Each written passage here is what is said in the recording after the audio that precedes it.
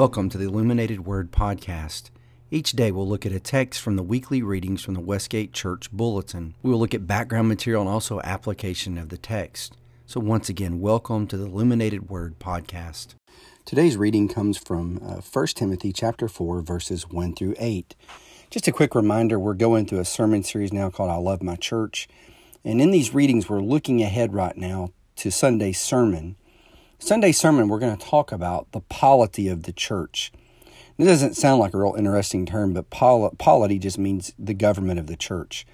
This is a really important question when you think about if the church is a household, if the church is the pillar and ground of truth, if the church is God's dwelling place and His temple. How does God want that church structured? And what kind of leadership did He leave in place? Because when you think about it with the apostles were the authority in the early church. They gave direction for the infant church. And then once the apostles were passing on, kind of passing the torch, so to speak, what would be the permanent structure for how the church would be governed and the authority that you find, the spiritual authority that you find in the church? And there is information in the New Testament about how God wants the church structured.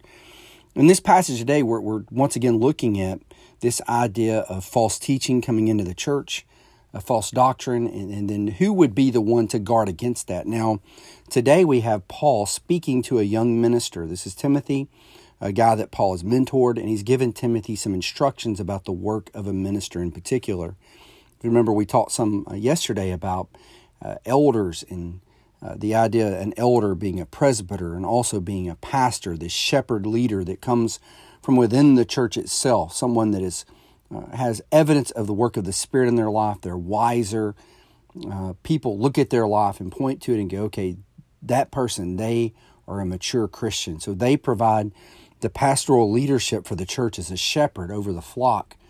There's also deacons that do the hands-on work of ministry in the church. And you have ministers who are ministers of the Word that are going to teach the Word of God. I'm going to read to you now from 1 Timothy 4, 1 through 8. This is Paul talking to one of those ministers.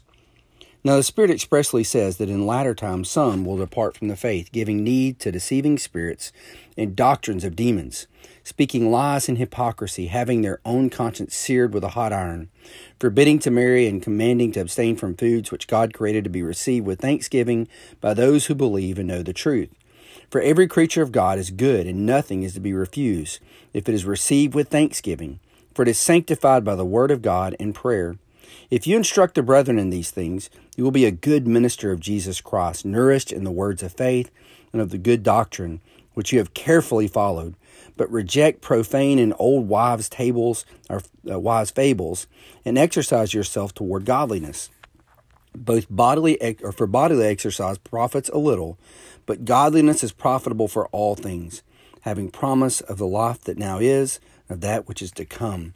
So Paul's given some really good instruction here to Timothy. And if you notice, the version I'm reading from today is the New King James Version. So you may notice a little bit of a difference. But you have the Holy Spirit telling Paul that there's a time coming when people will fall from the faith. There will be some type of apostasy. And I always found it interesting that people would say, well, the work of the demonic stopped in the first century. But you have Paul saying here specifically that this apostasy, a form of false doctrine is going to come from the work of demons. So I find that really interesting.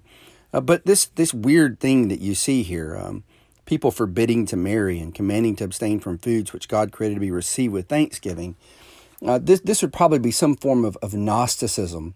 Gnosticism was a heresy that was around in the early church, and it took all kinds of forms and manifestations, but there were things like this where you would abstain from marriage and have this extreme form of asceticism where you would abstain from certain things that God would consider to be good. And he tells Timothy something interesting, that the things that God has created are good things. And I think sometimes we think really negatively of the material world and the physical world. And we can't get crossed up when we're reading the Apostle Paul. There's times where we read Paul, and it seems like everything that has to do with the physical world is bad and evil, that the flesh is just plain bad. We need to be reminded that when Paul uses the word flesh negatively, he's talking about the part of us that's rebellious to God, what he would call the epithemia. That's the passions, the sinful passions that we have because of sin. But the world that God created is a good world, and it's a world that he wants to redeem, and that's why God became flesh, to redeem his world. It was a good project that has gone awry in some ways because of rebellion and sin, but we need to be reminded of that, and there's something powerful about things being sanctified by the Word of God and by prayer. I mean, he doesn't give a caveat here. He just says, it's really important when things are sanctified by God's Word and by prayer.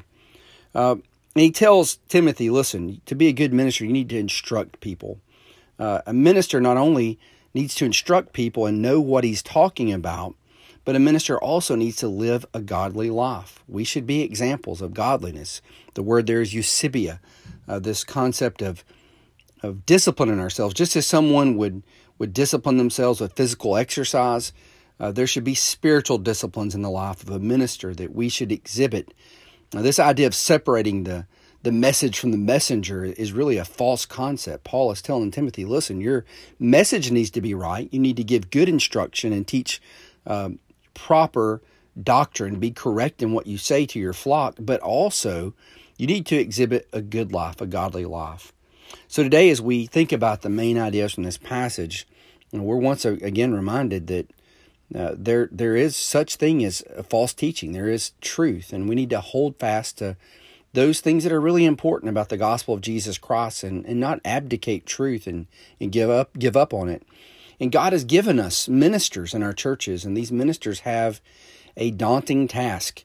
It is a big task that they have ahead of them, that they are to hold fast to the Word of God, teach it faithfully, but then live a life of godliness. And boy, that is difficult. And that's why I ask again for your prayers, for my life and for the lives of all of the ministers around the world that are sharing God's Word with people. It is a very, very sacred trust that's been given to ministers of the gospel, and we need all the prayer we can get.